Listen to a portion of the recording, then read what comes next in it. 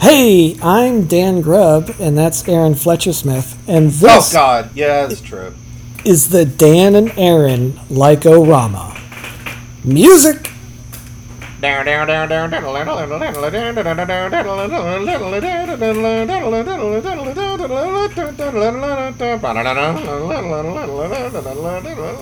it. I don't know. You got bored through the second phrase. That's Yep. great. Well, I didn't have a bridge to go to. It was just going to be the same chorus over and over again. So. Can I take it to the bridge? No, we don't have one. No, we don't have Oh, one. crap. Right. 1, 2, 3. I guess I'll just sing Get Up for the next 12 minutes then. Pay that mandolin player more. Get him to riff. That was a weird time in the 80s when James Brown had a mandolin player in the band. Yep. No one quite understands why he was there, and no one quite understood why they never gave him work. But he stood there in the background, set decoration. Good man. Yeah, good guy. Good guy. I mean, not a lot of people know how involved James Brown was in the newgrass scene of the 70s, with, Bella Fleck and John Hartford and all those guys. And so, when he got Sam Bush to play in the band, it was a logical next step.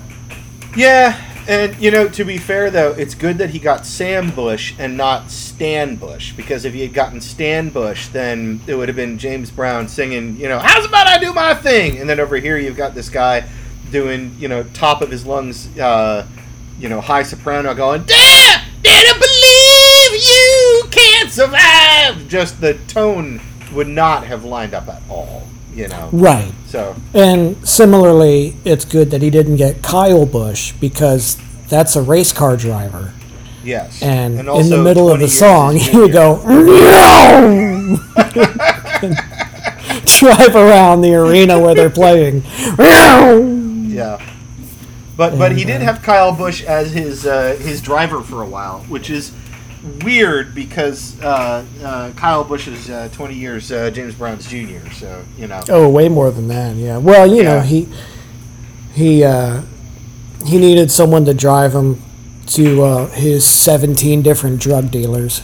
That's true. That actually was a good TV show. Did you ever watch that? James Brown Jr. James Brown Jr. Exactly. How do I remember the James Bond Jr. theme song? I never even watched the show. I don't know, but I remember it as well. God. Like, every year of children's cartoons of our childhood, you're like, surely this is the worst year. And then every other year blows it away. Yeah. Every exactly. year was awful. There were so many bad cartoons. I still remember there was an episode of that show, of James Bond Jr., where he gets a belt from Q or whoever the tech person is, and he gets a briefing on the belt, and it's like, James, this belt will allow you to change your shape and appearance to match anyone you know. And what? Yeah, and I remember sitting there. Wow, MI6 had that kind of gear. That's amazing. Yeah, and I was like, man, I mean, you could do some Manchurian candidate type of shit with this. You could topple governments. You could just like, well, I'm Fidel Castro now. How's it going? Right. We're going to, Right. That's crazy. Yeah, and all I could think of at the time as a kid was, like, I was thinking about, like, the physics of it, and I didn't stop to think that, oh, God, that's right, this is just a dopey kids show. Right. Yeah, well, we don't know. It was all very important. And lots of points that needed debating. Hey, speaking of points that need debating, if anyone's foolhardy enough to be listening to this, I'm in a sunroom, and there is a little bit of rain still hitting the metal roof. So that's what that is. And hey, so since we're talking about debating, you know what else we should talk about?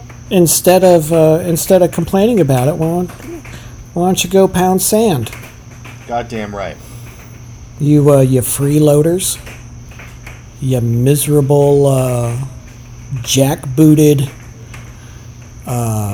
pencil-necked geeks. All right, audience, I'm going to try this a second time.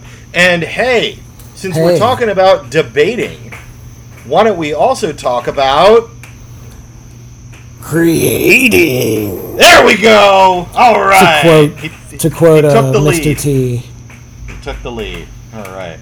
I was hoping that would work. Hey, you want to hear a creating story? I would love to hear a creating story, since that's what the thesis statement of this entire episode is all about. Please. Yeah. Oh, we're gonna talk about how cool it is just to make stuff, whether it's something physical like crafting a thing or carpentry, or if it's like model kits or painting or just doodling or making music or whatever, all kinds of creating. It's just like fun and like what you get out of it and why it's good. How to make a murder. No, wait, don't do that one. Let's not do that one. Never mind. How to frame an unfortunate. Yeah, there's lots of good things you can do. Yep. So, do you want to talk about creating and what cool stuff you like making first, or do you want me to blather for a little bit? I was just waiting for the radar says it's done raining, but my roof has other ideas. Yeah, okay, I heard that's that. better. You had some 16th notes going on there for a little bit. Yes, some. I'm just. Whoops, that's the wrong combination of keys. Okay, we're good. So yeah, that creating story. This is a cool creating story that I heard from the horse's brother's mouth. I know that guy. Yeah. I've been listening to Questlove Supreme. That's a great podcast. Oh, cool! I need to listen to that. There's so many episodes, and like all of them, you're like, ooh, that person's a big deal. Cool. Right. And so one of them, he interviewed Cool from Kool and the Gang. Oh, neat. And I heard Cool didn't tell the story, but Questlove retold the story that Cool's brother, Ronald Bell, who did a lot of the like songwriting and arranging and stuff. Right. This is a story that Ronald Bell, he got religion and changed his name. I don't remember what he changed his name to. Sorry, Bell fans. But anyway, so he told this story to Questlove, and Questlove retold it in the Robert Bell episode. Right. So they knew Prince and like opened for each other and stuff. So nice. So Ronald Bell, he's at a Prince concert one night. Okay. And he's like, ooh, this new song is really good. All right. And he's like, goes to the like backstage area, and he like really, really likes this song. And so he goes backstage, and there's a piano, and he kind of plinks out, oh, okay, that's what that chord is. And then goes from this chord to this chord. Okay, got it. And he like kind of jots it down on a piece of paper, and he puts it in his pocket and goes back to the show. And the next day, he pulls this paper out, and he's looking at it, and he's like, blah, blah, blah, blah. That's interesting. And he goes, maybe if I play it backwards, that would be something interesting. Okay. And so, or the original one was kind of like, bum, bum, bum, bum, bum, da, da, da. And so he plays it backwards. Da da da da da da da da. Woohoo! And that's how he wrote Celebration. Because he took a Prince song and played it backwards, and you get Celebration. Oh my God, I love that. How cool is that? Woohoo! And the Yahoo! It was like they like visited like their uncle, and the uncle put on like an old country song, and it had some Yahoos in it. Like, oh yeah, let's put one of them in there. Why not? Cool. And then for the bridge, they looked at the top five singles, and they were like, no, not that one. No, not that one. Yeah, this one will be all right. And they just, how's that one go? Okay, we'll kind of change that a little bit, and that'll be the bridge. It was a total, like, Frankenstein job. But they made their biggest hit. And every wedding, you hear it. Every bar mitzvah, you hear it. Every graduation, you hear it. Like, every party, you hear Celebration. Yeah. So, good job to the Bell family. Mechanically. That's cool as hell. Good job, Bell family. Good job, Kool and the Gang. One of the best shows Aaron and I saw. We saw Kool and the Gang in 2000. Oh, it was fantastic. We were like the only people. Show. We were like 18, and everyone else was like 45. And it was awesome. Oh God, it was completely great. Yeah. Because it was they would play hit after hit, where we'd be like, "Yes, it's this one," and we had spent years just obsessing over those greatest hit CDs, and then picking up the other Kool and the Gang, like the 30 Great Years CDs, and man, it was good times. It was good times. Yeah. Sorry. Them and the Isley brother, the one surviving Isley brother. Right. This was before they had holograms, so they couldn't bring the other ones back. Kool and the Gang was fun as hell. The fact that they created that album, or not that album, sorry, but the individual song, Celebrate. But you know what, though? That comes back to one of the things that you and I have talked about over the course of the past, I don't know, intermittently 20 years that you and I have been making stuff together. And you and I did a lot of this as well when we were putting Restory together, as well as when we were doing Deuteronomy, which is you end up with table scraps, and you set them aside, and you go, I'll get back to that eventually. That'll be fun to use, And then you start, it's almost like putting together a Lego set, and you start to get something, you go, yeah, this is something pretty good, with the table scraps. All of a sudden, there you go. You got another track. You got another remix. You got another episode of the podcast, Oh, yeah. It's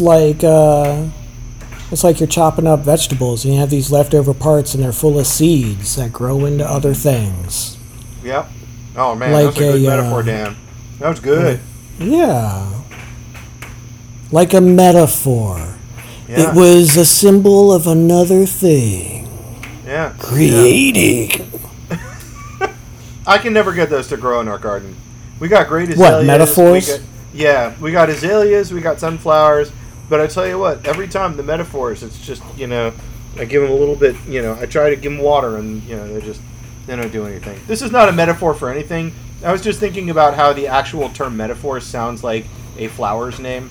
Yeah. I spent the past 10 years learning the different names of the flowers for my wife, because the way that I talk about the fact that talking about creating, we have this gorgeous garden in the backyard that's primarily my wife's, she was the one that put all the work into it. I just kind of tagged along for the ride.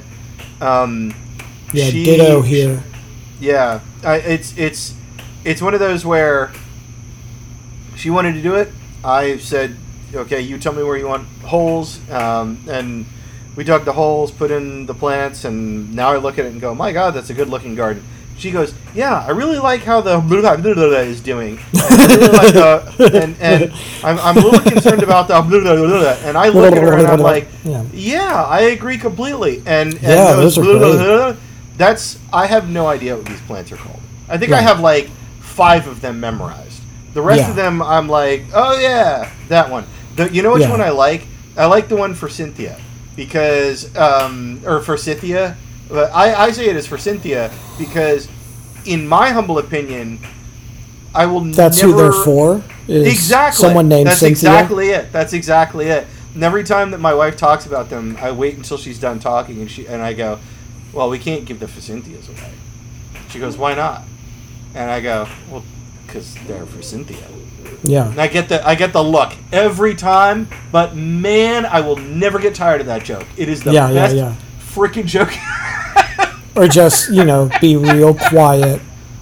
Yeah. And then when they're done, who's Cynthia? Oh, I'm adding that one.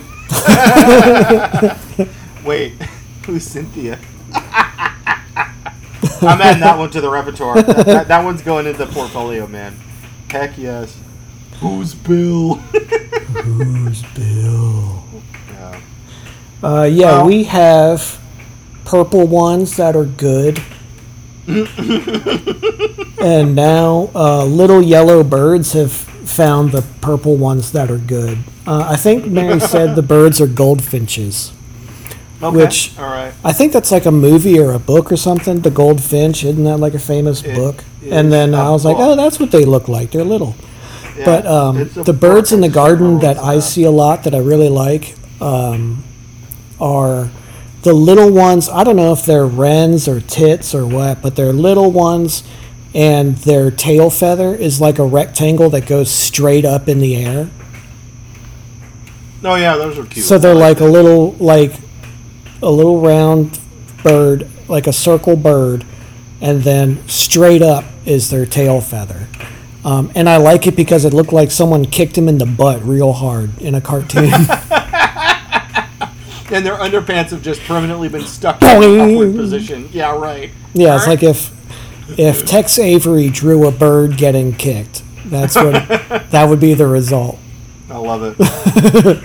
So the only one that I really, really, really like, and it's the one that I babysit and no, actually that's not true. There's a bunch out there that I like. I like the clematis or big purple. They're like almost like clown flowers, like the type of flower that you'd expect a clown to squirt water out of. Yeah, and that's where you get clamato. Yes, indeed. That's and right. chlamydia. You and take, clams. Yeah, the root word for all. Not of many this. people know that clams grow from flowers, not the water. It's true. They fall out of the stamens of the clematis during harvesting season and into the water. And into the buckets that you put under there. That's why people find them in buckets. You know? Yeah. That's why they put flower shops at grocery stores, is so the clams can just fall from there, and then they, put little buckets under there to catch them, and then take them over to the seafood department, put them right on the ice, take them home. Yeah, but they're actually so successful at the clematis grows and then drops the clams when they flower that they actually they had to. There used to be these big signs above all of the kind of the seed kiosks in the hardware stores that used to say "Grow your own clams," but they took all of those down. And you know why they took them all down? Why'd they do that, Aaron? Big clam. Ugh. Yeah. Hate it. Yeah. Hey. Just yeah. Do you know what the industry term is? Oh, this is gonna be good. Oh, this is gonna be good. I don't know why that's the part that's funny. Do you know what the industry term is for the period of time between when the clematis drops the clam and you take it over to the seafood department? That few minutes. Do you know what that period of time is called? What is that called? A climatic pause.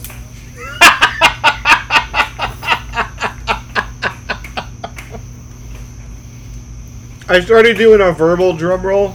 You're going to have to add an actual drum roll later. Nah, it's not worth it. That's an industry term. It's an insider term. Yeah. Climatic pause. If you go to your local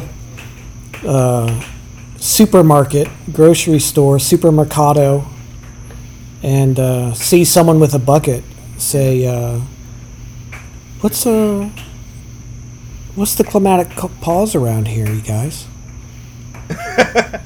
They're going to look at you like you got a third leg grown out of your chest, which you might. And you might if you eat enough clams. Legs. Yeah, that's true. That's how you get that. Yeah. Because of all the cosmic rays they absorb. Yeah, the solar radiation that has caused them to deposit clams as such. I love that cosmic rays are a real thing. I thought they made it up for Fantastic Four. I didn't know they're real. I think that's wonderful. Solar radiation! We have all these things like quasars and supernovas And all these like technical terms that sound like physics terms and like almost like math terms. Yep. But then microwaves, but then you get cosmic rays, and that's just like, all right, some like 19-year-old comic book dude came up with that while he was rolling a doobie. Right. It all makes a lot of sense if you just think about the cosmic rays and the gravity. It's I'm being bombarded with cosmic rays as we speak. I don't think about this too much because I had too many clams last night, and the clams are now kind of they're reacting to the cosmic rays. Oh, I wow! don't know why the voice went down there, but your third leg is opening up. Yeah, I got my third leg opening. My my chi leg, or as the Romans called it, chi. I got. What if chi and chi were the same thing? That'd be fun. Yeah. CHI. They're both great crossword clues. One is your body's spiritual energy, and one is the letter X in ancient Greek, I guess. So not Roman, Greek. You mix the two of those together, you get a killer T. Yeah. But not a killer Mr. T, because that would be unfortunate. That never happens. No, you just blow up the Jeep and then the guys crawl out of it. They're fine. Yeah, exactly. Okay, Earl. Yeah, I'm okay, Herbert. Yeah. It just drove up a ramp. They're okay. Mm-hmm. Yep, exactly. Creating. That creating is from Mr. T's Be Somebody or Be Somebody's Fool, by the way. That was one of his chapters, was on creating. By the way. And I love how he says it. Go watch that. Yeah, why are you listening to this, you dummy? Go watch Be Somebody or Be Somebody's Fool for the 40th time, like a champion. Yeah. Just keep a little watch list, notch it on your belt. It's every time it gets better. And then, like he says at the end of it, rewind the tape, start it over. Mm-hmm. And I'll be here again. I'll be here. Be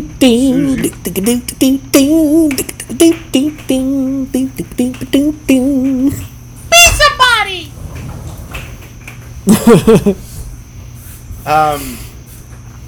So I got into 3D printing recently, and that's that's been a lot of fun from a creating perspective. That's what we're talking about. Yeah, I spent around about the past year kind of learning how to get it to do what I wanted it to do. When I figured out that I'd be able to use it to basically print little tiny model kits, I was like, well, this is the grand total of what I need this for. Yeah. But this is the next 20 years of my life full of smiles. Exactly. Right. Yeah, I was like in hog heaven once I figured that out. But I've ended up using it for some pretty practical stuff around the house as well. There was this vent that always blew in the general direction of my wife's side of the bed,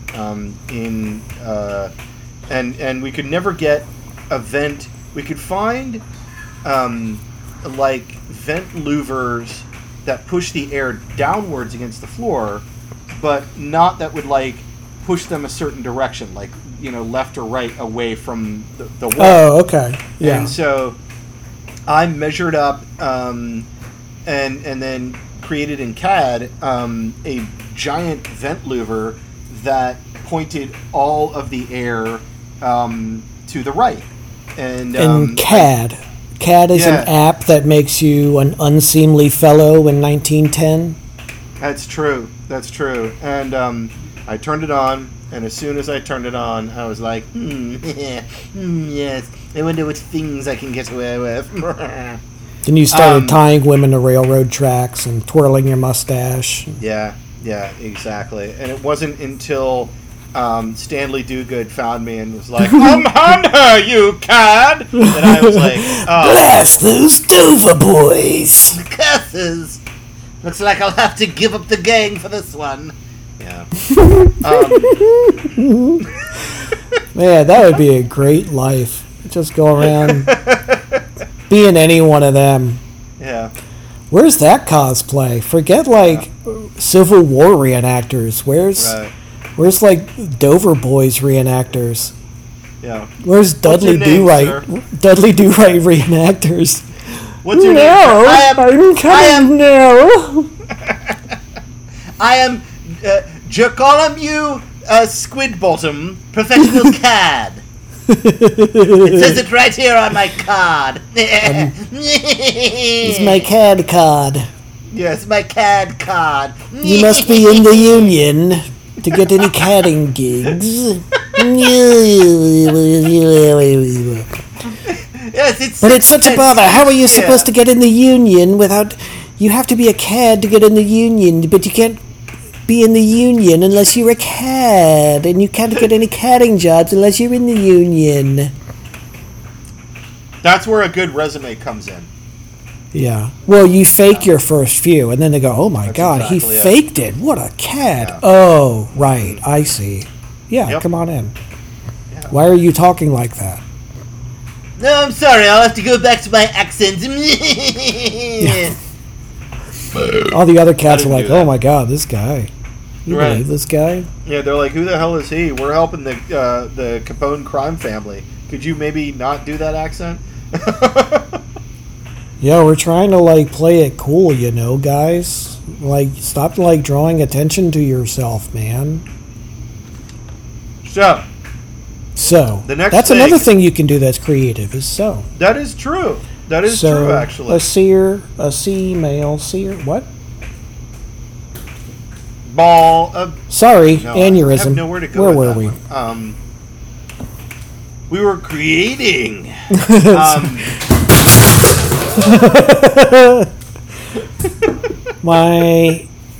The dumber of my kittens knocked over a broom is what that Yeah, I was going to say, that was a particularly epic crash there. And Yeah. followed by the giggle, I could only assume that was a cat-related crash. And now they're both looking at it like, did you see what God just did? God didn't do anything. Anyway. That's probably that might be my favorite line in Fear and Loathing in Las Vegas. I mean, the whole book is great and the whole movie is great, but I love that. Yeah. Did you see what God just did? It's such a great distillation of just idiot scumbags. Yeah.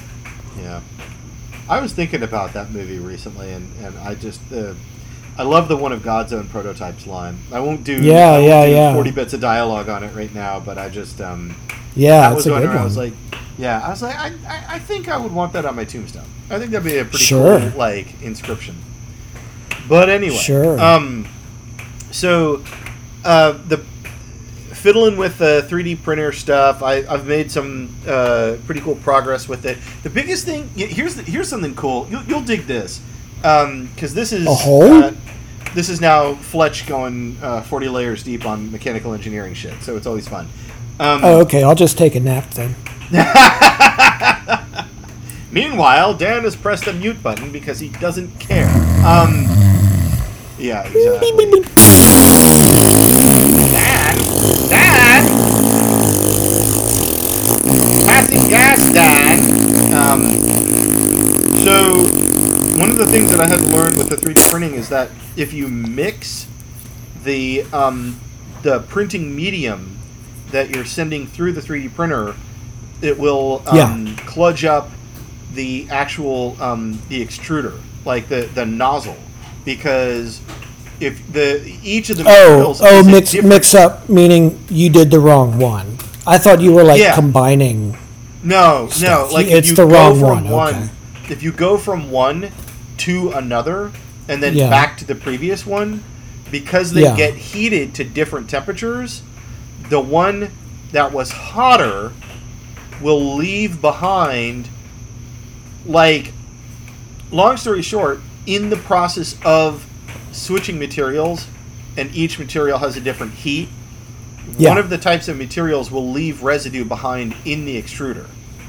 If you use the exact same type of material every time you print, then every time you're heating the extruder, the shaft of the extruder which includes the leftover materials in it, Yeah. will just cause all of that material to come out in one uniform, flow of plastic, right? It'll be liquid plastic that all comes out. But if you use more than one material, and the second material has a hotter melting temperature, then you end up kludging up the extruder itself. And I had to learn that the hard way, and I had to replace a $50 printer head. Yeah. Oh boy. I told you that's not how you make chocolate chip pancakes. You know what? After watching that one YouTube video where the guy makes chocolate chip pancakes in the face of Freddie Mercury, I was like, this is it. I'm going to feed in the dough. It's going to be amazing. And it was not amazing. It was very sad. It was very sad. You know what's funny, though? What's that? That is how you make chocolate chip pancakes. I was lying. Oh! I tricked you. How could you do this to me? Because I'm a cad. Oh, that makes a lot of sense now, actually. Yeah. I'll have to reevaluate all of the advice that you gave me about my car. It explains why I keep falling apart whenever I try to drive it. Yeah. Car cad. It also explains all of those. What you gonna do? Giving lots of bad life advice to you, car cad. Car cad. Yeah, I mean, you kept looking at me and saying, "No, trust me, I'm a certified stock options trader." And then you'd give me one of those winks, like you knew what you were talking about, and I kept losing stock. And every time I called you and asked you about it, you said, "Oh, don't worry, it'll recover next week." Now it all comes together now, Dan. It all comes together. That's famously one of the most effective ways to instill confidence is with winks. That's true. Also, that's knowledge. That's how Trump won. In 2016 is winking. Yep. Not a lot of people know that. Analysts were so confused because, all the numbers were like, well, surely Clinton is going to win. And then Trump won. And they're like, people on the fringes of society were telling the mainstream or, lamestream media, it's the winks. Got 'em. You got to look at the winks. Yeah. It's the winks, methinks. And they said, say that again? They said, it's the winks, methinks. It's, that person rhymed. It must be true. That's why that New York Times headline directly after Trump was elected, where it was all in like huge 48-point font, said, "It's the winks, methinks. Trump wins by a landslide."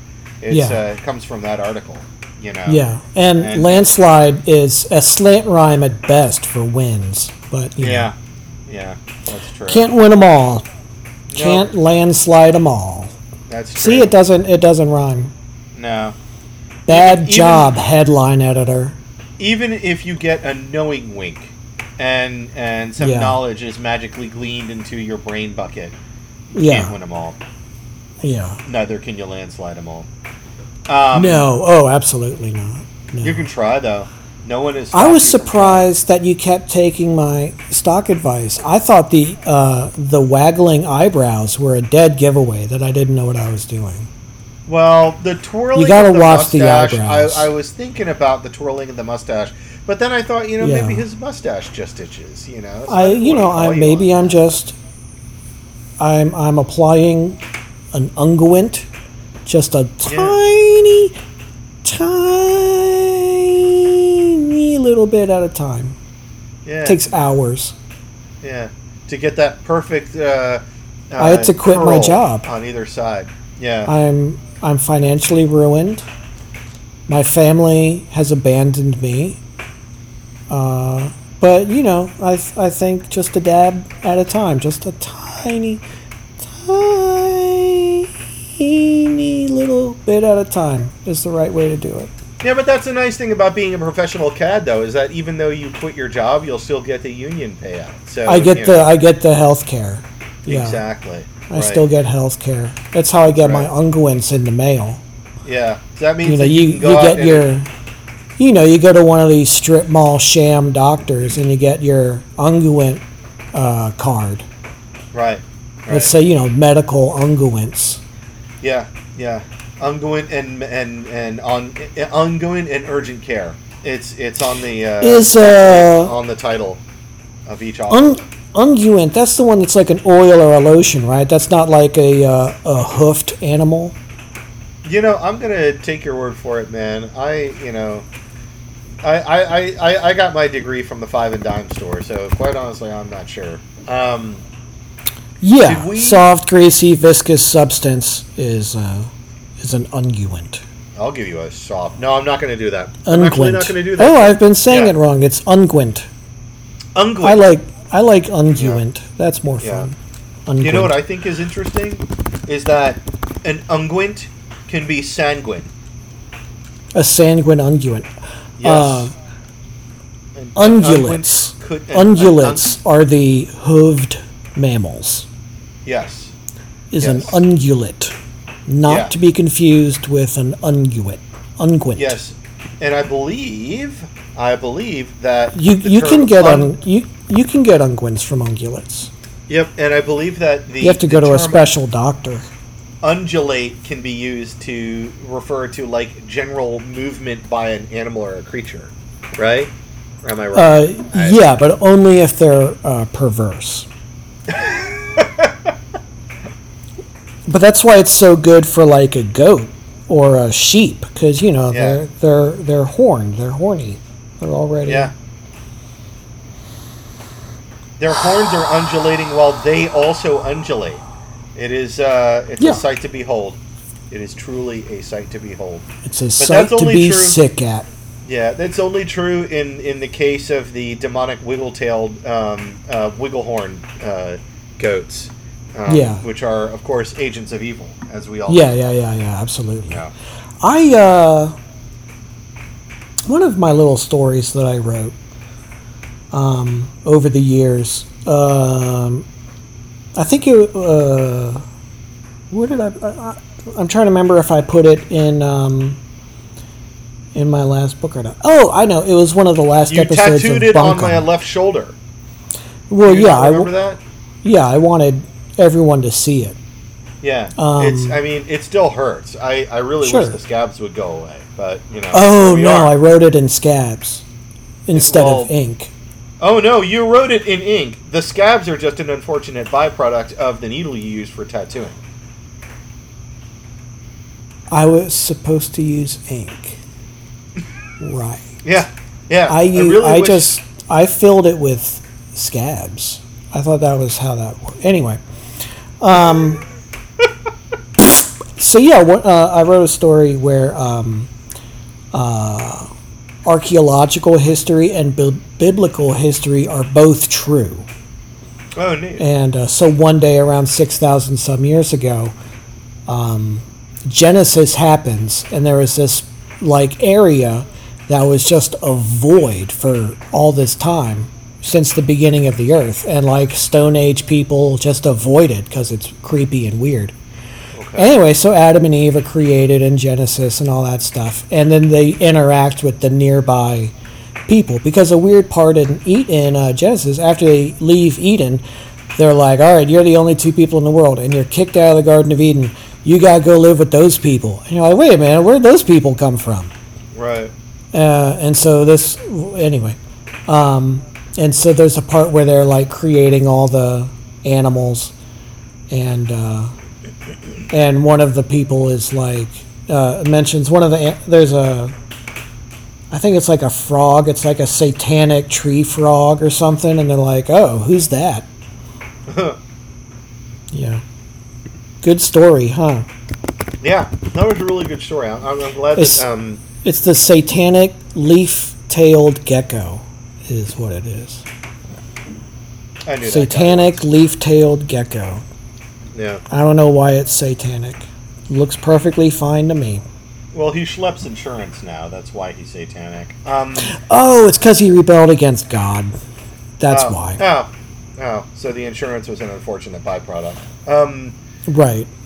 So the fine, thing I'll I'm working get insurance. I know, right? The thing I'm working on right Gecko's now is story ungulates, wrapping my unguents, leg in aluminum foil.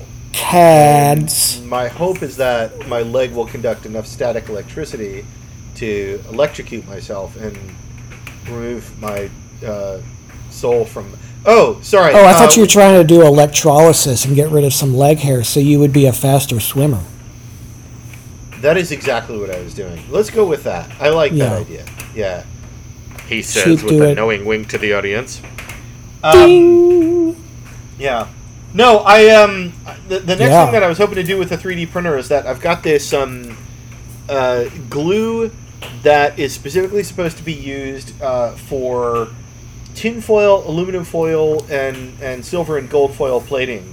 And it's something that I've seen on model kits for years, where these guys use this stuff on white or gray plastic, and the glue is the medium that you can use to connect tinfoil to these plastic model kits and make them look like they're made out of metal, and it's really amazing.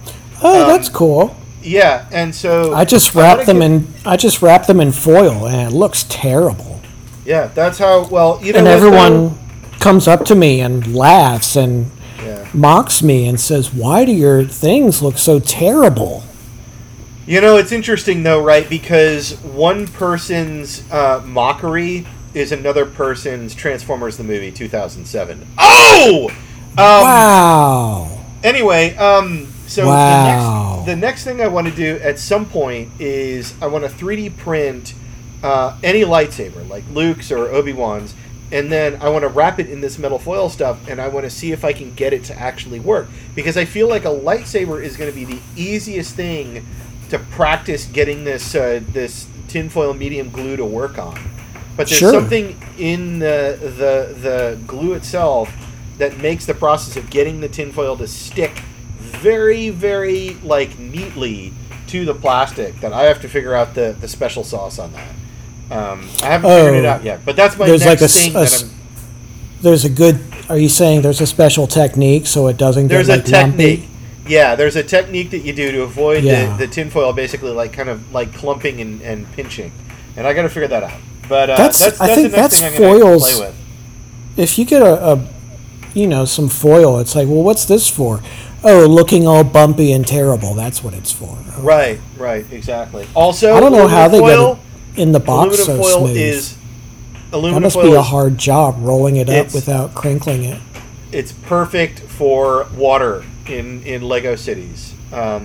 Source really many Lego cities in my life. Oh yeah, you get the aluminum foil, right, and then you just crinkle a little bit of it just enough, and then you put it in between the road plates, and it looks like kind of mildly wavy water. That's cool. Yeah. I had a bunch of Lego cities that looked that way for a while. I like that. Neat. I always like that effect. Anyway, so yeah, that's what I thought they were just full of water. I was like, wow, he must. Well, that's the reason the ripples. He must never not move. care about this card table that it's sitting on. No, it's family heirloom.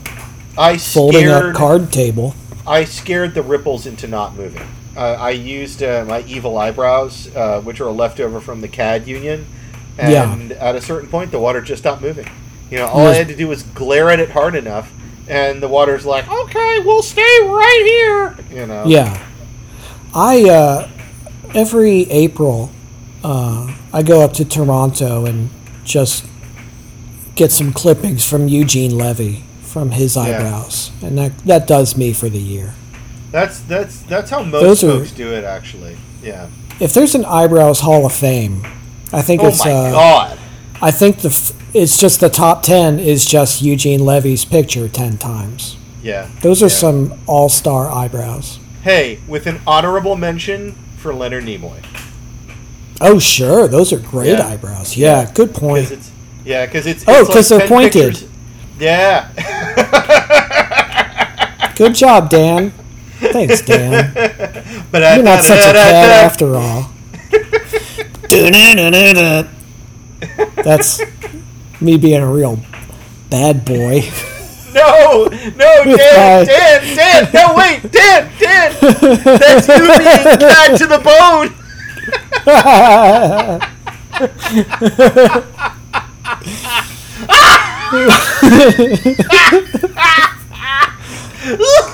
That was back when it was a piano rag. Yeah, it's cat to the bone. Yeah. Cat to the bone. They couldn't Cat roll to the the bone. C's the way they could with the B's. So they were just like, yes, I'm cat to the bone. Cat. At a certain point, enough of the people trying to sing the song to the ragtime piano just died of a heart attack going, funk. They would just, fall on the ground. Well, the way that they got that effect on the original 78 recording was they had a seatbelt strapped to the piano player on the bench. So he was able to stay in place as he played it on the piano. And they just, he was strapped to the piano playing and singing, and they pushed it down the stairs and went to the bone. As he's riding the bench down the stairs. Yeah. Cat!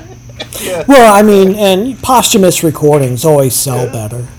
Right, and that's the reason that the older version of it ends always with a high-pitched soprano squeal, because that's the sound of the guy at the end of the stairs going out the door into the highway, right? Yeah. It's cat! Yeah, straight out through the swinging saloon doors. Mm-hmm. Yeah, exactly. Yeah. Before that, it was just sold as sheet music, and they had to stop it because everyone's aunt was dying. Right. Being thrown. It said, measure 72, push your aunt and the piano down the stairs. Well, except for that one aunt, Aunt Gonorrhea, who read the notes as 8th notes as opposed to 16th notes. She survived.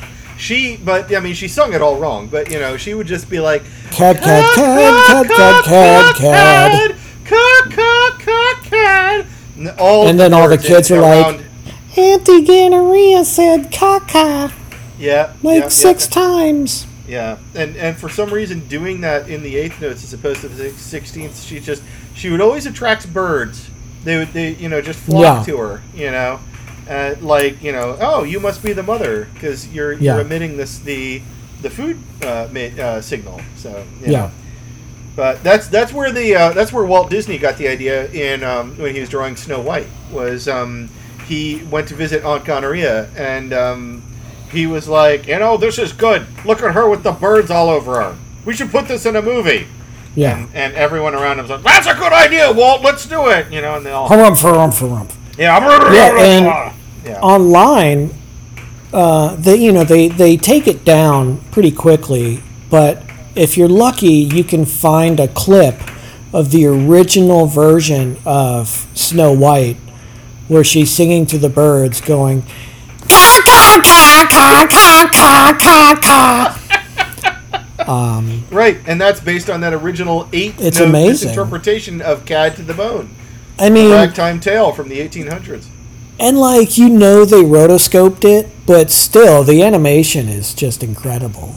Yeah. It's really amazing technique. Yeah. It is, to this day, it is impressive what they were able to do with a series of crows eating a woman alive. And turn it into Snow White with the birds on her shoulders. But, the way her eyes bulge out in that original version, you can really see the vein pop in her forehead. Right. But that's that was art. a reference point, that's creating, ladies and gentlemen. Creating. You know what, though, Dan? Thesis statement. It was a different time. It was a different Disney. Yeah. None of this success. Mm-hmm. Yeah. Back then, it was all art films. It was. How can we fail faster? How can we disappoint our fathers? How can we? I don't know. That's true. That's why the original. How can we be misunderstood for 15 years till we die impoverished and then suddenly get cool? Yeah, that's the reason that the original Steamboat Willie kills everyone on the boat. So what stuff have you made recently, Dan? I mean, is it Willie or is it society? You tell me. Yeah. Maybe it's industrialization that killed everybody. True. You know? Yeah. Maybe. It's probably Maybe not. Willie. It's probably Steamboat Willie. Yeah. He had that look in his eyes. That Pac-Man C for a cornea, you know. Yeah. Oh, yeah. It's because Pac-Man was eating his soul from the inside out. One of my favorite things, back in the days when people... Which was a Tuesday. Yeah. When people had instant messenger before MySpace existed. Yeah. So early 2000s. And people would change their profile paragraph on their instant messenger. And people would have like a quote or inspirational lyrics or something. And my friend Jake had a quote said, "Waka waka waka waka, Pac-Man." And I thought that was fantastic. That's inspiration. I mean, let's be honest. You know, I did a similar one. I did a similar one that on, I guess, Twitter like 10 years ago or something. It said un, oo, e, or I, ik, a, ein, n, uh-oh. Referee Mario, punch out. I remember that one. I actually... That one always made me giggle. I do remember you had that one for a long time. Yeah, that was like my like wallpaper at the top of your profile. That was my wallpaper for a long time. I liked that one a lot. That was my inspirational quote. Yeah. Ow. Uh-oh. E, or, I, I,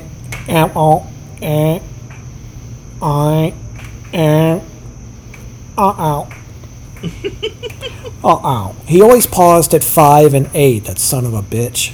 Yep. He'd make you think about it. It was like, oh, is he gonna do it? Is he gonna do it? Say it. Say the thing. Say it. Say ow. What have I been creating? I've been writing season 2 of Restory of History's Mysteries. Hell yeah, you have been. I finished. I hit a real like brick wall this summer, and just didn't do a whole lot. And dude, I have this thing where I get like a third of the way through something, and then I'm like, oh, I'm bored, and I don't want to do it anymore. Which is why my creative resume is like 40,000 different things that I start and don't quit. But then I go, oh wait, hang on, I like this, and I get back to work, and it's just pushing through the inertia. Yeah. If I can get through that 1/3 through inertia, then I'm like, oh, anyway, blah, blah, blah, blah, blah, blah, blah. This is fun. I love it. Cool. Yeah. And then, ta-da, you've done a thing. Mm-hmm. 2 episodes down. I'm outlining the third one. I have a couple. I made notes on our shared. I don't know if I shared it. No, I didn't share it with you. I'll do that. I started one, and we can like brainstorm what the conflict should be. I'm looking forward to that. That's kind of my next big thing for this coming week is to look at that. Yeah, and and it's ridiculous how much research I do for that silly show. I read so good, though. Entire Wikipedia articles, and then I go to primary sources and I read those, and I'm like, well, wait, they say this, and maybe it's this, so what's this say? And yeah, I'm like, well, wait, did this person and this person ever meet? Right. Were they ever in this? And I'm like, oh, they were in the same city at this point, so they could theoretically meet. Here we go. Yeah, we can tie this together now. Yeah, absolutely. And it becomes just like a a bonkers conspiracy theory. Like, well, they were in the same town on this day. Clearly, they collaborated. It's like, what? No. Right. Yeah. I was born in the same city in the same month as Aparna Nanchala, the successful comedian. I never met her. We didn't collaborate. I found that out recently, so I thought I would throw that out there. Yeah, I also found out recently that Patton Oswalt was from Sterling. So yeah, he talked about it on his first or second record. Yeah, Sterling, Virginia. Woo! No, don't woo. It's not cool. No, there's literally nothing to woo about. I wrote him an email to his fan site. Mm-hmm. And I was just like, oh my God, I'm from Herndon, the next town over, and everything you say about Sterling is right. You're about Northern Virginia is right. We had the same childhood experience where all this cool stuff was happening in DC. Mm-hmm. But that's you have to drive. Ugh. That's fucking Mordor. Yeah. That's 400 miles away. I Meanwhile, can't get from here. Yeah. Meanwhile, the Herndon Jazz Festival was the best thing that happened. Yeah, right. Because it was 2 blocks from the NBC4 entertainment reporter's house. Therefore, it's the best. He could walk there. It's the best. He's much funnier than I am. I'm half remembering something I haven't heard for 10 years. Let's go to Reston Town Center and spend $250 for what would regularly be worth $100 everywhere else. Hooray! Hooray! Hooray! I went up there the last time I was in Reston. These are, if you're not from there, who cares? These are 3 towns that are next to each other. Reston, then Herndon, and Sterling is from east to west. These 3 towns. The last time I was up there was 4.5-ish years ago, 4 years ago. And, I went up and, went to my dad's house. But, it's crazy how much Reston Town Center doubled in size, except it's exactly the same. Oh, yeah. It's not any different. It's just double the size. And it's it seems like a waste of time. Yeah. I refer to it as Coruscant now because it looks like the capital city. Oh, yeah. Yeah. Yeah, totally looks like Coruscant. Yeah. Oh, yeah. I got a cool creating thing to talk about. Oh, yeah. I was trying to remember what else. Oh, hey, you know what I'm going to do? What are you going to do? Talking about creating. I ordered a little tripod for my phone.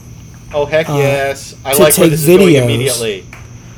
And Mary suggested it to me the other day, and it kind of stuck in the back of my head, and I was like, yeah, I could do that. Mm-hmm. I think I'm going to do a YouTube channel where I just doodle. Oh, that would be fun.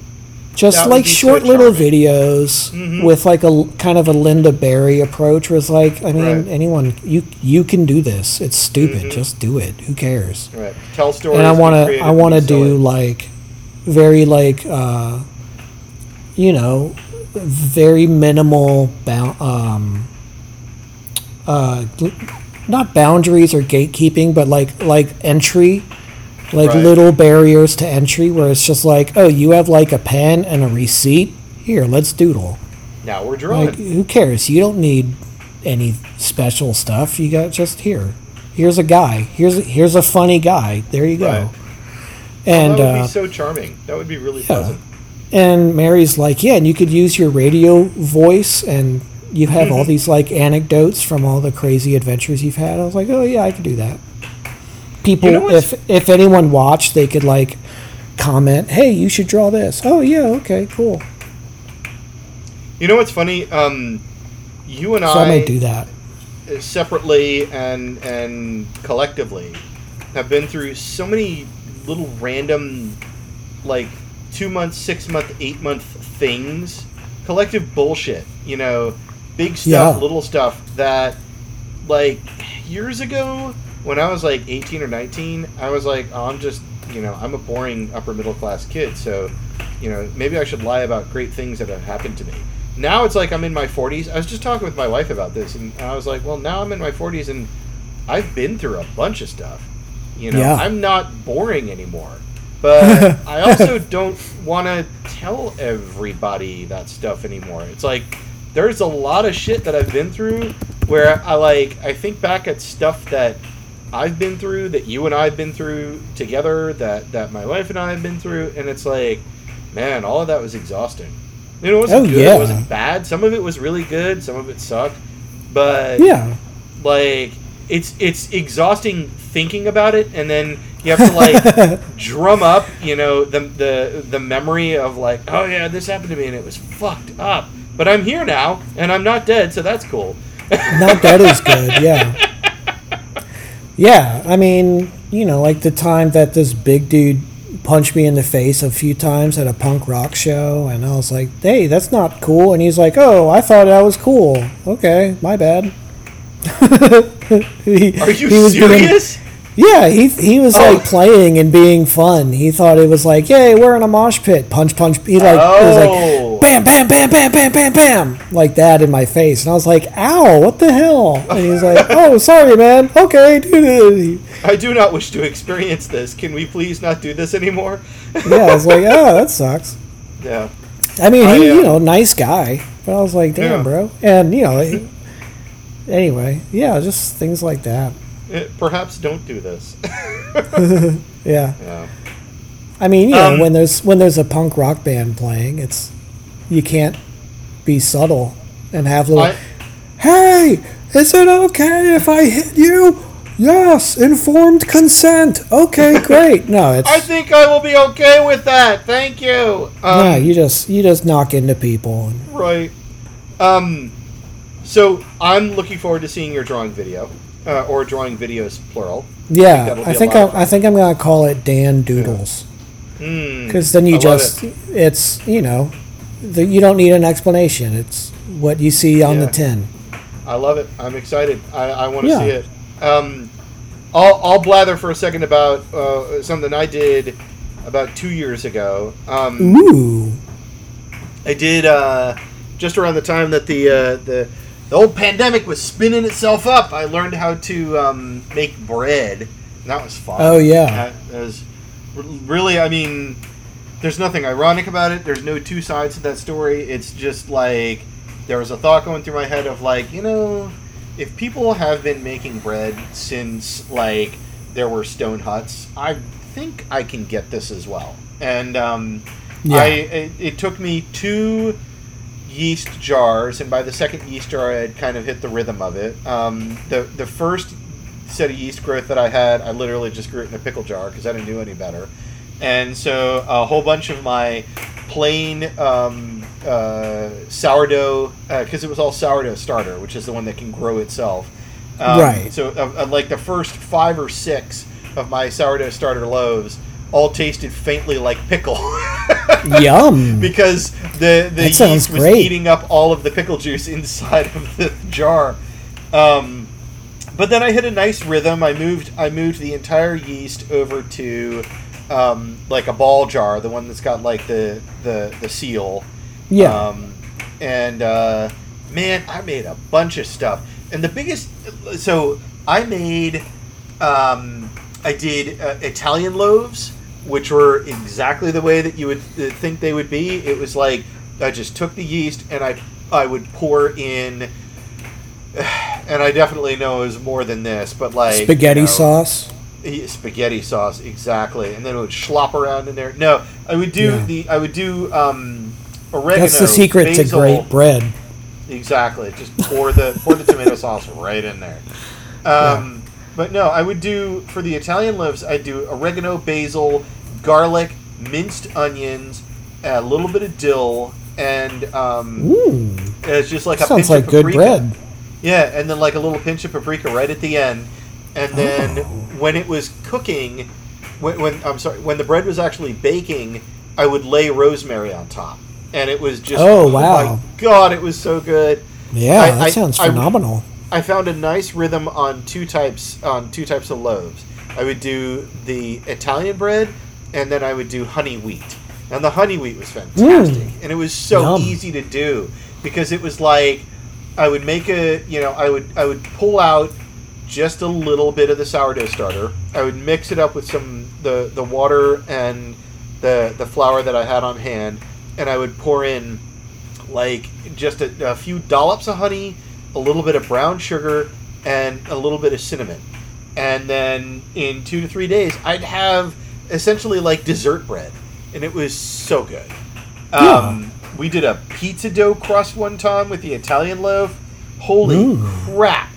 Oh my god, it was so good. We made it was like a huge ass like if you got a large deep dish pan pizza from Pizza Hut, you don't even come close to how good this thing was. It was astounding.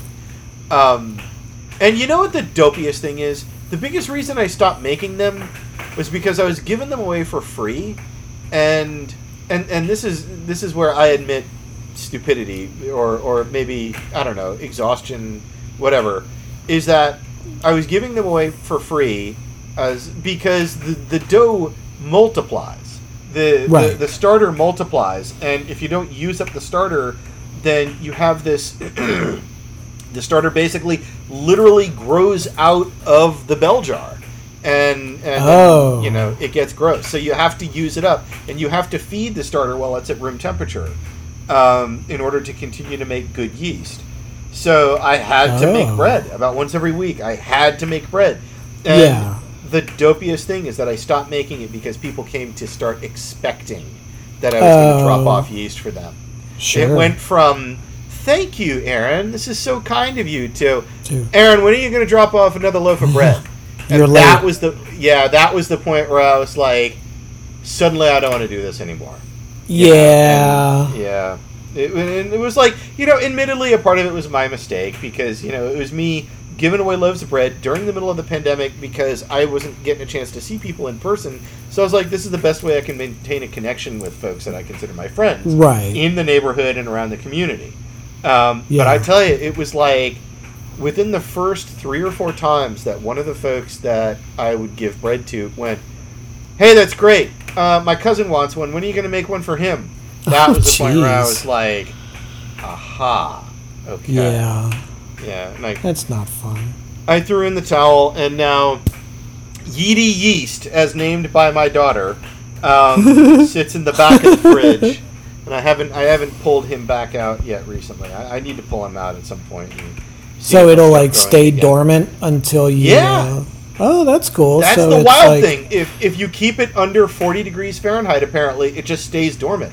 It doesn't die. Oh, cool. It just chills Suspended animation like Captain America. Like cryo-freeze, like an alien. Yeah. So or aliens or Walt Disney's head. Yeah, right. Allegedly. Yeah. He sleeps. Was it Roger Maris? No, Ted Williams was the baseball player who was like frozen and they unplugged him or something. This is in like 2000. I did not know about this. I don't know. There was like some like dispute among his heirs, and whoa, I don't know. Holy crap! So he got cryo-frozen and then he accidentally got unplugged or something? I don't know. I don't remember. This is another like 20-year-old thing that I don't remember. Yeah, because I remember when you and I were teens, that like cryo-freeze was the ability to actually do it and to lock down the science was a very recent thing.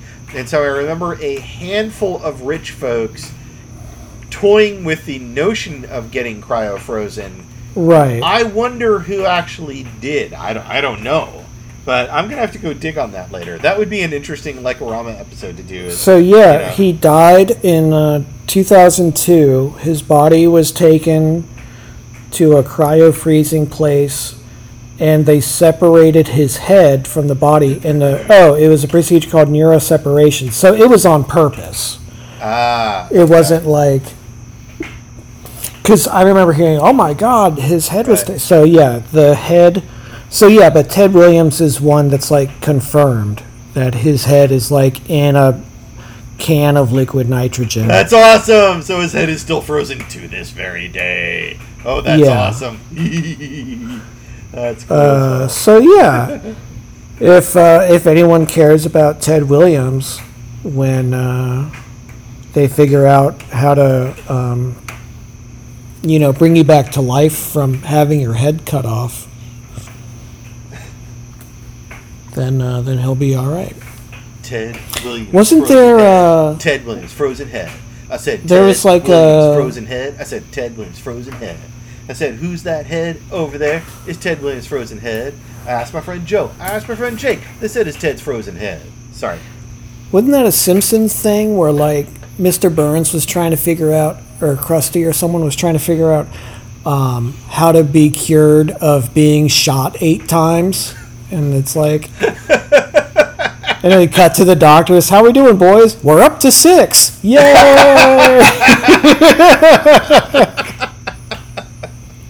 Oh, I saw the weirdest Simpsons creepypasta last night on Twitter. Somebody took, somebody did this weird Photoshop edit or video shop, I don't know, where they, the "You Got the Dud" gag. You got the dud, and it's the card that looks. It's okay. I had to dig this backwards in order to figure this out myself, but there's an episode of Simpsons where they're playing, like, the dating game. Oh, right? Yeah. Okay, yeah. I got you. And, okay, I got you. The dud looks there's a whole... Millhouse. There's a whole thing about it. Yeah, it's like the steamed hams. Yeah, it's just a whole internet life of its own. Okay, right, I'm on board. I never knew that meme until yesterday, and somebody did this pasta where it's like every time that one of the Simpsons characters got the dud, they would cut back to that character's face, and the character's face would look like Homer. And there was like this weird music playing in the background, and it was like it puts you on edge the whole time. And somebody was like, "Yeah, they got the dud," and I was like, "I don't know what that means. Off to know your meme." And suddenly I learned, and I was even further confused. But you know what? It was the experience that counts. I went on the journey, and for that, I am proud of myself. Yeah, that's one of those great... Speaking of creating, that's one of those great things that the internet is good for, is the weird game of telephone. Oh, God, yes. The occasional idea will go through, where you're just like, oh, yeah, I remember this thing. Yeah. Wait, you did... And then if you're me, you'll see the first version of it, and then 15 years later, you'll see what the kids today are doing. And my daughter will show me something. I'm like, oh my God, that's amazing. This is hilarious. What is this? And then I'm like, oh, wait a minute. And I kind of like figure out the breadcrumb trail back to the original thing from context clues. And I'm like, oh my God, you kids are great. Right. The kids today are so good and weird. It's so freaking good, man. It's like they it's like turbocharged weirdness. Yeah, it's like they take these memes and then they give them a life all their own. And it's like, yeah, dude, this is fantastic. I'm with you on it. I want to be with you on the journey. This is great, you know. Yeah. Like the generational half-life of like the evolution of humor. It's like 2 weeks now. It's so great. I love it. It's so weird. Well, it's like it's like if Tim and Eric came to life. Yeah. Is like teenagers in 2022. I love it. There's this whole thing, this whole meta thing that evolved on Reddit, which is the cultural tracking of meme half-lives. And it's wild because they use this data and statistics from Google and Know Your Meme to figure out like how long a meme has value, right? And like monetary value, but social value, right? How sounds really interesting in a super boring way. Oh yeah, it's absolutely that. Oh yeah, it's really fascinating, but from that context of, oh God, they took all the most boring shit about stocks and applied it to memes. And that's really it. And like, I read spreadsheets about advertising all day, so yeah. The absolute wildest thing about it was that it went at a certain point from reactively tracking the cultural value of memes and the memes' values half-life to meme futures. And people started... Oh, they predict it now. Yeah, they started predicting how long. And the wild thing is that they got it right most of the time. And so... That's awesome. And so there's this... I swear, like, literally, if you Google meme stocks, there's this whole group on Reddit that's all about, new meme format just dropped. It will probably last 3 weeks, and they put in their predictions. Yeah. And that's funny. Sometimes, I would say more often than not at this point, their predictions are usually correct based on the hype of the media that the meme is originally based off of, or the weirdness of the meme, or the goofiness of the actor or actress that's been captured in a weird way. It's wild. Or I guess like the ecosystem that it's dropped into. That's exactly it. Yeah. The second week of May 2021, these things are going on, so people don't care about memes or whatever, or they really care about memes. Yeah. Yeah. That's exactly it. That's cool. Yeah, it's weird. Meme future. I love it when like basically free will is indicated to be a myth. That's fun. Or it's like, these things will happen. Culture will... no, they won't. People do the thing. Oh, no. We're all robots controlled by enzymes. We've been foiled by our own biology. God bless it. Yeah. You got me again, gut biome. Yeah, right. How could you do this to me, randomly firing neurons? You twice as many cells in my body that are bacteria instead of human. We watched. Yeah. They used to think it went around that there's 10 times as many, but some scientist on No Such Thing as a Fish was like, no, it's actually twice as many, not 10 times. So that's good to know. The girls and I recently watched the Next Generation episode where this non-organic, like a silica-based life form, refers to the human beings as ugly bags of mostly water, and the girls were like, what does that mean? And and my wife and I like paused the show and we were like, well, think about it. We're 95% water and there's a lot of blood in our body, and they were like, whoa, that's such a cool insult. They really locked on to that. They were like, you're an ugly bag of mostly water. Yeah. Water, bone, meat. You got people. Yep. Exactly. Water and calcium. So, yeah. The 3D printing's been fun. The baking's been fun. What other... I'm trying to think. You're going to do some drawing. You've done amazing. I'm going to do I'm going to do a YouTube doodling channel. I've done a dozen or maybe 15 bands.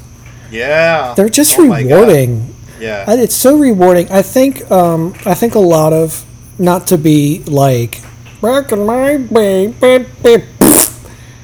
the problem now, but I think the problem now is like most of the jobs are like kind of conveyor belt jobs where like whether you are like an admin or you're in like sales or advertising or all these like white collar jobs. Yeah.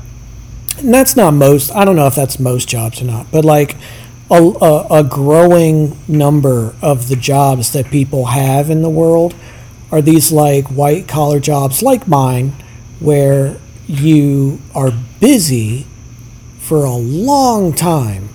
Yeah. Going to meetings and doing reports and checking things and whatever, and designing projects. And then, like, at the end of the time, the day or the week or whatever, it's just, you just did a bunch of work. Yeah. Whereas if you're like a carpenter, you can point at a table and say, oh, I built this table. Or if you're like a mechanic, you can be like, oh, yeah, this car was broken and now it works. I did that. Right. Or like a farmer, you can be like, well, this was dirt and now it's food. Yeah, I drove these radishes to town that I grew in my own soil. Yeah. Yeah, and so like I think there's a lot of very frustrated people who do all this work and all this effort, and then there's nothing to show for it. And it's like, yeah, like your resume says you did something, but on a like primal caveman level, which is, evolutionarily where we are, we're still like cavemen. Yeah. So on that level, it's like not fulfilling. No, and it's so, not. And there's also and so like, you have, just to like stay sane and, have a decent life, you have to do something in your spare time. I mean, like me, I it'd be cool if I could like, go to a cabin and write for a living, but I have to buy food, so no. So I have a job that I go to, like everybody else on the planet. Yeah, there's also this pride that comes with creation, right? Where you get to look at the work product of what you've done and say, I was involved in that, or I made that. Yeah. And, one of the things that I've experienced over the course of my career now is I have jumped back and forth between so many different engineering-related projects where I've done a lot of work as an engineer, and I've worked really hard to get these products out the door, either for a customer or for the military. And in some cases, the product goes out the door, but then the biggest thing is that because it's a product that a bunch of customers are going to digest, no one can put their name on it. You say this is a product of the organization X, right? Entity Y was created by Bloppy Florp Incorporated. Okay, well that's not, and you don't get to say that. It's not Aaron's product. Right. I mean, you can say it on with LinkedIn. Your face on the label and a big thumbs up. Right. That all of the like clout that comes from creating that product goes to the organization. And then, and this goes into, I'm not going to wax too political and philosophical here, but, there is a degree of that gets into, the people at the top, the CEOs, et cetera, are unfairly looked at as the people that were the single primary result of the work product of the entire company. And anyway, I'm not going to spend a lot of time on that, but it's as the vice president of products at Danco, I take issue with that. Yeah. Well, let me tell you something, vice president of products at Danco. I want you to take your. Hey, I'm sorry, he's away. Can you hold? I'd be happy to take a message and have him call you back when he's available. This feels like every exit interview I've ever been in. But no, like the last several years, though, like when I was working for the government, I worked on not one but two products where the funding just got cut for it. And and so it was like I had worked so hard on things where just the next 4 years of the administration that came in, right? The House and the Congress and the Senate flopped out and changed hands, and different people, there was a transition from Air Force to Space Force, and people looked around and said, we don't need this anymore. We're not going to spend taxpayer dollars on that. So, the same thing, I've never, I did work for the government. I worked for voter registration a million years ago. But, I've worked at private companies, and it's the same thing there. They'll work on, this is the big deal, project that we're working on. And then 2 years in, there's a shift of executives, and people leave and come in and get rearranged, and then they're like, "What? Why are you doing that? No, stop it!" And like 2 years of 500 people's work is just like, no, never mind. Go work on this instead. Okay. And the biggest thing that I ran into at a certain point was that all of the creative stuff that I had made over the course of at least the past 12, maybe 15 years has been a reflexive, like, kind of pushback against acknowledging that stuff, that work product that I had generated for work was either going to go into something that I could never say that I could take ownership for, A, or B, Right. had been canceled. And so there was a lot of stuff that I generated, which was like, well, I'm really frustrated. Why am I frustrated? Well, I guess I'm frustrated because I did all this hard work, and now either A, someone else is going to take credit for it, or B, no one's going to take credit for it, and it just dies, it dies on the vine. Okay, well, I'm frustrated about that. How do I express that frustration? Well, I'm going to go draw, or I'm going to go finish that model kit I've been thinking about doing, but I'm going to put a different flair on it because I don't want it to look like the same model kit that I know everybody else is going to do. Or I'm going to paint a picture. The dopiest. I'll tell you this as a tangent real quick here.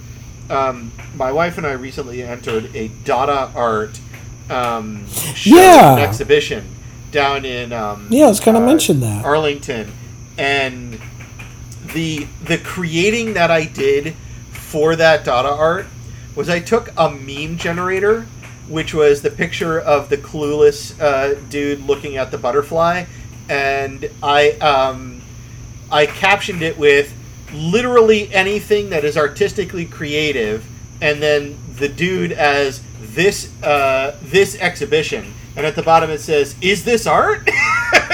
Yeah. And I was like, and that in itself, right? I love it. I went to a meme generator, and then I migrated a crappy JPEG over to a 24 by 24 canvas utility, and I had to print that shit. And that's creativity right there. I created something, and I look back at that now. It's in the back. It's in the office, and at some point, once I have a larger office, I swear I'm putting that up. I'm holding on to it because I love how meta it is. I just love the layers to it. But it's creating. It was the goofiest creating I'd done in a while, but it was so much fun to do. Yeah, and whether you're at some desk job or behind a cash register or, whatever, boring job you've got where you're just jogging in place for 8 hours. Yeah. You go home and you draw or you play an instrument or you go to an open mic and do 5 minutes of stand-up or you do a stupid podcast like these two idiots. Exactly. Or you folks build something in your bedroom, right. If you don't have a garage, if you have an apartment, find a little clear out a 5x5, maybe a 2x2 space where you can build something and just make something that at the end of the day or the week or the month, you can say, oh, there's that thing I did. And for those of us that are creative, life is more fulfilled. Making that thing, or also, or seeking that creativity, looking for things people have made in other locations, especially when you find it in the least likely places. It's like, a person with a creative soul was here. Someone with creativity was here. One more tangent here, but that's another reason that I absolutely love following all sorts of graffiti Instagram and Twitter feeds, because one of my absolute favorite things about that is that the look, feel, and architecture design that you see around, especially the continental United States, is a byproduct of that very thing that you were describing before. Whereas everybody shows up at meetings, everybody does progress reports, but by the time that the thing gets generated by the company, all of the soul has been taken out of it, so that it offends the least amount of people, and that is,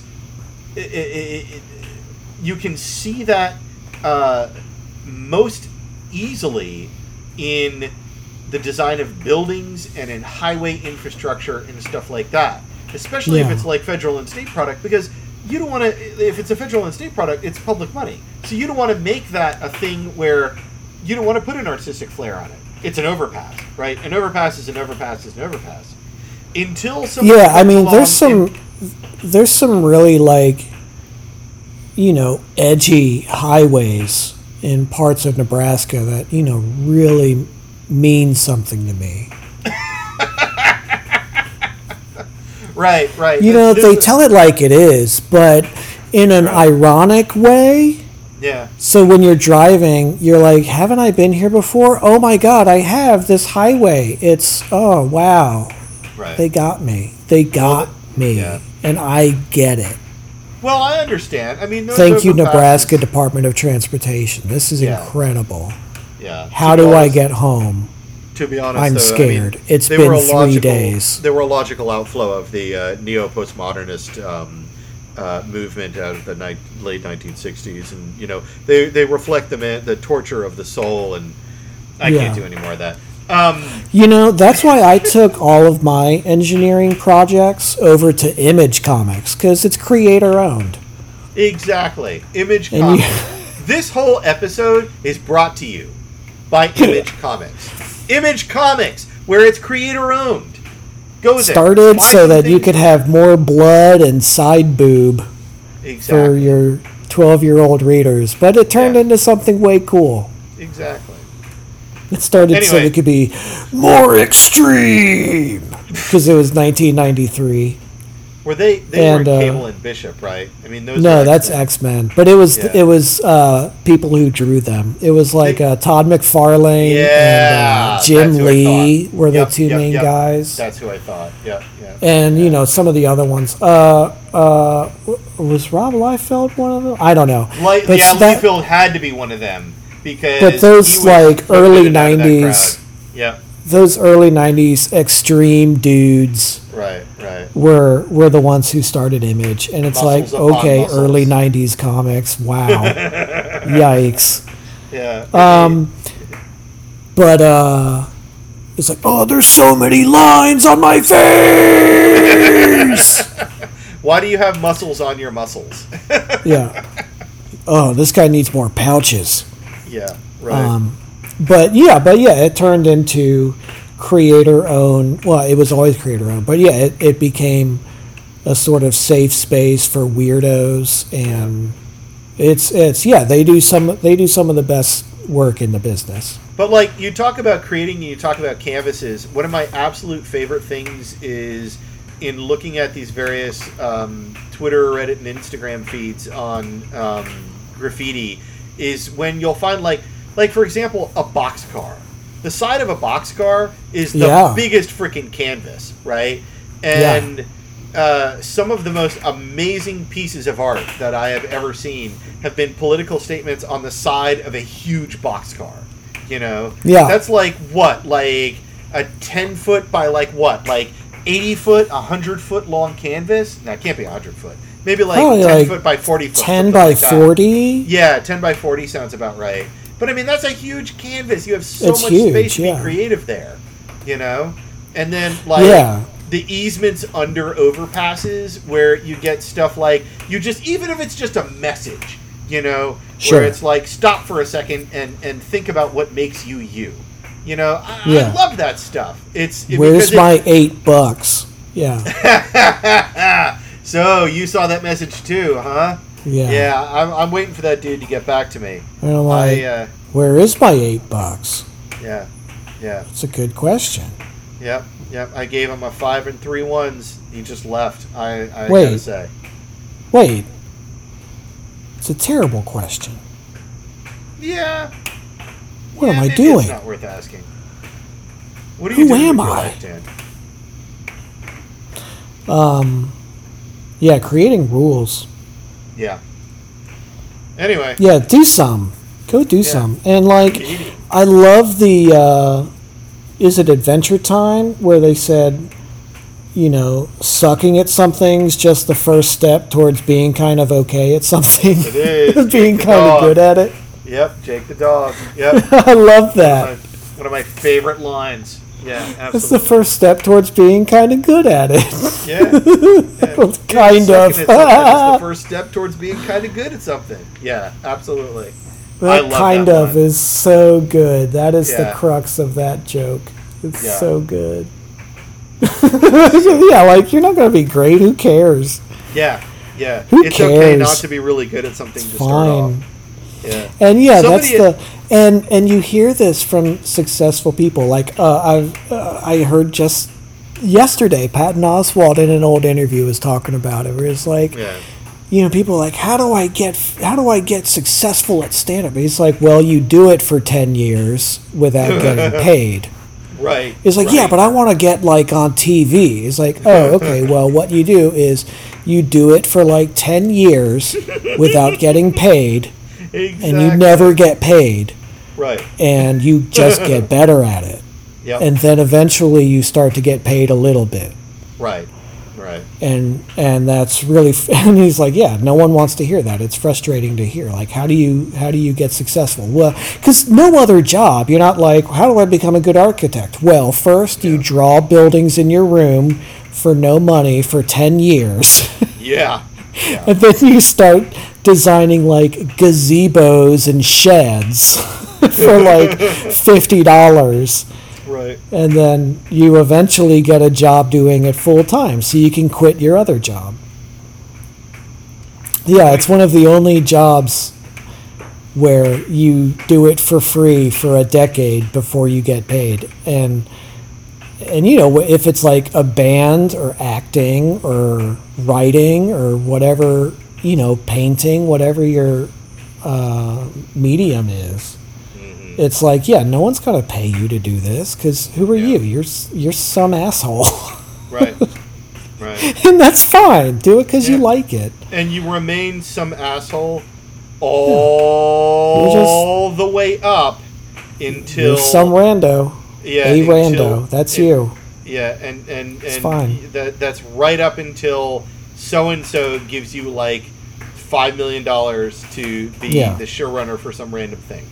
Yeah, if you're driven by ego, then get an MBA and get a lot of money designing any product for any company, because who cares? Just work on quarterly reports and collect your $500,000 and go do that.